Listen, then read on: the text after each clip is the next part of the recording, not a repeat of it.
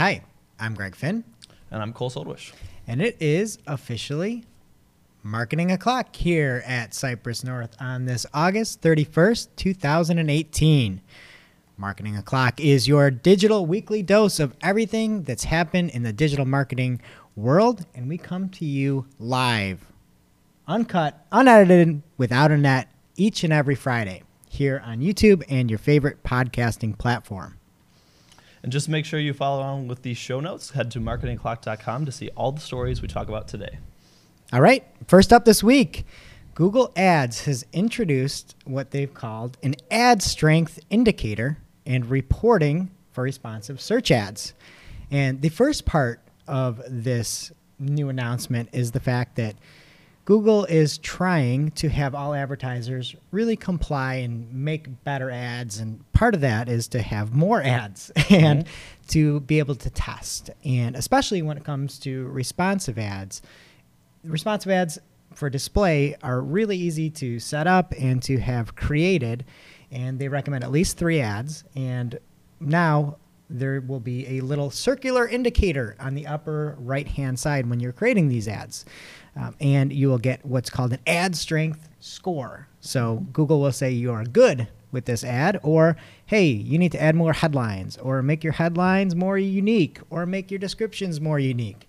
And it's a nice way to make sure that you are doing responsive ads right, and especially for, I guess, uneducated Google Ads advertisers, it's a way to especially help those folks that might not know what they're doing as well. Yeah. But the biggest thing in the new news is that Google will now be reporting on responsive search ads. So this was, when we announced it, we had given a little bit of slack, but now Google will report on what the top ad combinations are, headlines, descriptions. So you won't just put these responsive search ads out there and hope for the best. You're now going to be able to get some actual data as to what's performing the best. So that is something that we are all here really looking forward to. Absolutely. And one trick that I've found when writing these new responsive ads is you want to make sure that you're not creating a logical order in any of the way that you write your headlines. So, when I was writing ads that weren't responsive, I would sometimes set up a phrase that I'm trying to say with headline 1 and lead into headline 2. But you just got to make sure you're not doing that, because these will come in any order and there's no structure to it anymore. Yep. And if you did want to see the reporting tool for the responsive search ads, you can just hop into your ads and extension tab, filter for ad types, and then what you'll see is underneath the attributes, you'll be able to select responsive search ads, and that's where you'll see all those combinations. So A+, thanks Google for being responsive to our advertisers' needs. Look at that. All right.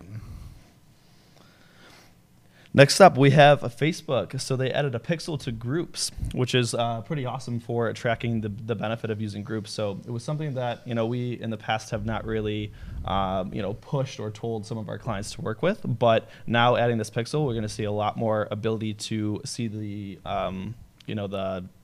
the success of some of the content that's put out there, the engagement from different users, and all the interaction there.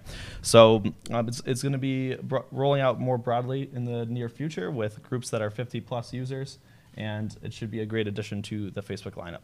And if you haven't got our official take on Facebook groups in the past, they're not good. Facebook groups are fine if you are trying to do the most remedial tasks. If you're doing anything meaningful, don't use somebody else's platform. Don't build a property on somebody else's land. Just don't do it. So while this seems nice, this is nice for anybody that is locked into a group now.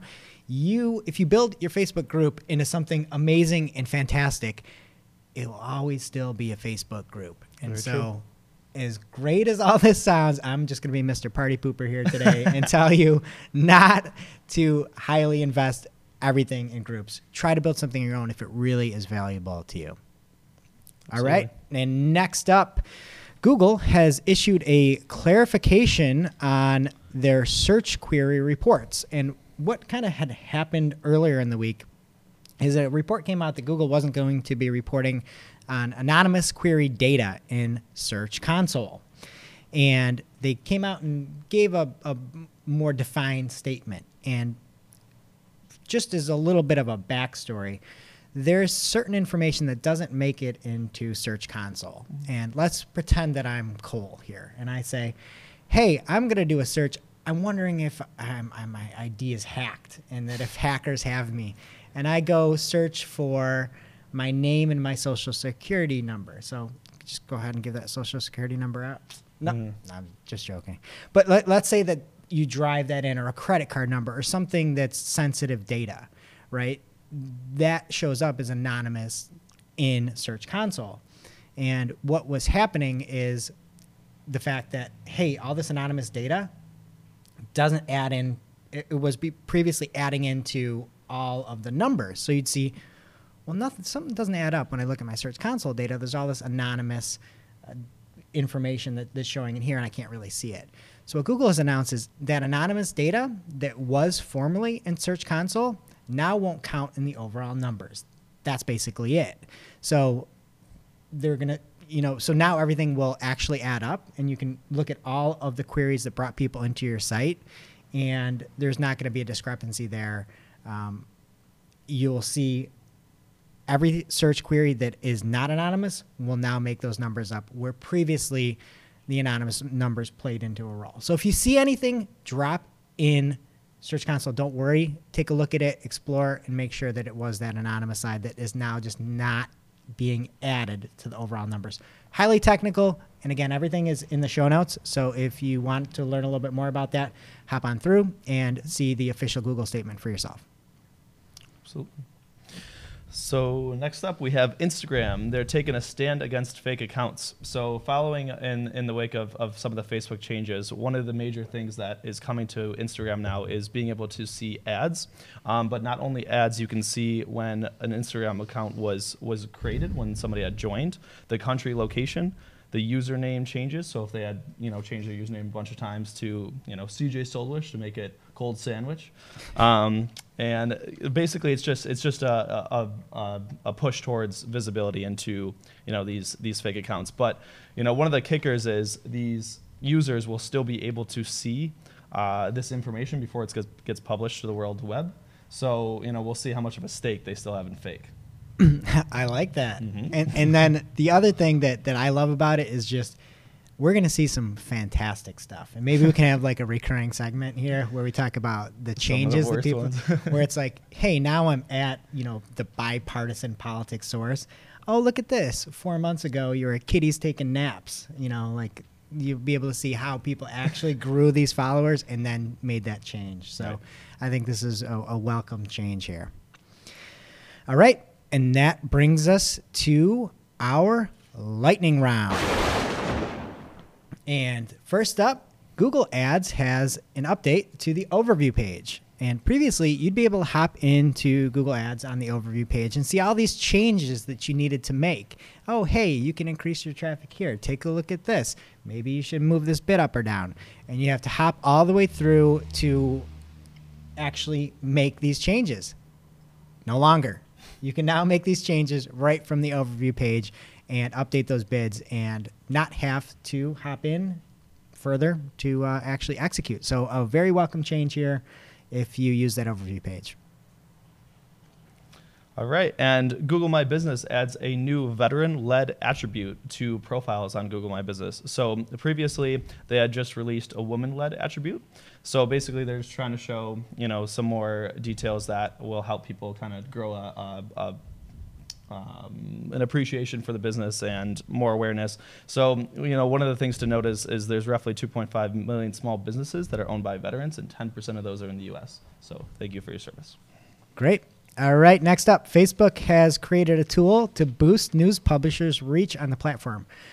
And what this is Facebook is almost machine learning organic posts. And they've created a tool that is called the Organic Content Testing Tool that lets publishers test up to 4 versions of a piece of content with variations like the headline, the description, and the image in real time. And old Grandpa Finn over here hates this. I don't like it. It's an organic post. You need to try hard and get this out and do it right the first time and figure it out. By saying, hey, I'm going to machine learn what kind of news headline people want, I hate it. It's like just like hockey without fighting. It's like it's not real organic Right. Yeah. organic posting. I understand why you'd want to do this, but at some point, can't we just say this is our story? This is what we're pushing out there. Do we have to I know this is very almost undata Right. stance here, but it's just maybe, hey, think this through, do it right the first time. You don't have to make Trust this your gut. exactly. Trust what you want to say. But this is not to everybody. This is a very small test. Again, you can learn more about this and see it for yourself on Digiday when you look at our show notes. All right, next up, Facebook adds more video opportunities for its creators out there. So pages with 10,000 followers that have generated more than 30,000 one-minute video views during the past 2 months are now available to take part in some video advertising on their channels. Yep. All right. And then Twitter is enforcing new rules around ads starting September 30th. And these are deemed issue ads. So this is a little bit different than political campaigning ads. These are ads that deal with the hot legislative issues of national importance, including trade, taxes, social security, national security, immigration, healthcare, guns, climate change, civil rights, abortion. So any advertisers that are going to promote ads aiming at the topics will have to be certified by Twitter, and they'll have to verify their identity and U.S. location. If you do not do this by September 30th, your ads will be halted. And this is going to be in a different location. This is going to be seen because not all of these things are technically political. You could be not running for office and still trying to push agendas. So this will be found in the Ads Transparency Center, which is separate than the Political Campaigning Policy Center. So again, if you want to really see all this, we have everything in the show notes. So hop on over to marketingclock.com. All right, Google's John Mueller announced that PDF files will be converted into HTML to help with indexing. And even though Google can understand what's in a PDF, still, don't use a PDF. we just came back from a meeting yesterday where we were trying to figure out some analytics around downloads of PDFs and figuring out log files. And it's just better if you don't rely on Google to translate PDFs into HTML. All right, and next up, Google has launched a structured data code lab, which is a pretty cool way to help webmasters create structured data. It is a step-by-step process that allows you to walk through the process of setting up structured data. So the one that I did when running through it, ran through and made a sample recipe. And it's, again, something that allows you to easily make structured data and something that's hard for many non-technical folks. All right, last one on the lightning round. Email marketing has turned 40. So it all started on May 3rd, 1978, when a guy named Gary Thurk, something along those lines, from Digital Equipment Corporation sent out a first email to 400 of his previous customers. Thanks, Gary. You're the reason my inbox is overloaded. And 40 is over the hill, right? Is 40 over the hill? What age is over the hill? I thought it's 40. So then I was thinking, like, what is the hill? Is the hill 39 or 39 and a half? I don't know. I think we need to get to the bottom of this. But anyway, email is either on the hill or over the hill as it turned 40. Happy birthday, email marketing. All right, and that brings us to our must-read marketing article of the week, an article that is too in-depth, too thorough for us to cover completely. And today's come from, Cypress North. We put out, this is the first time we've ever done this, everybody, so relax. But we put out an amazing guide to Facebook dynamic creative ads. And we took a lot of time doing this and breaking it down via video.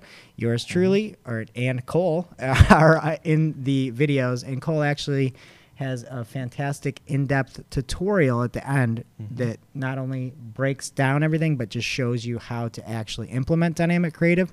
And if you haven't done dynamic creative in the past, this is a great guide that talks to who should be using dynamic creative, what it is, and how to really optimize it for the best value for your campaigns.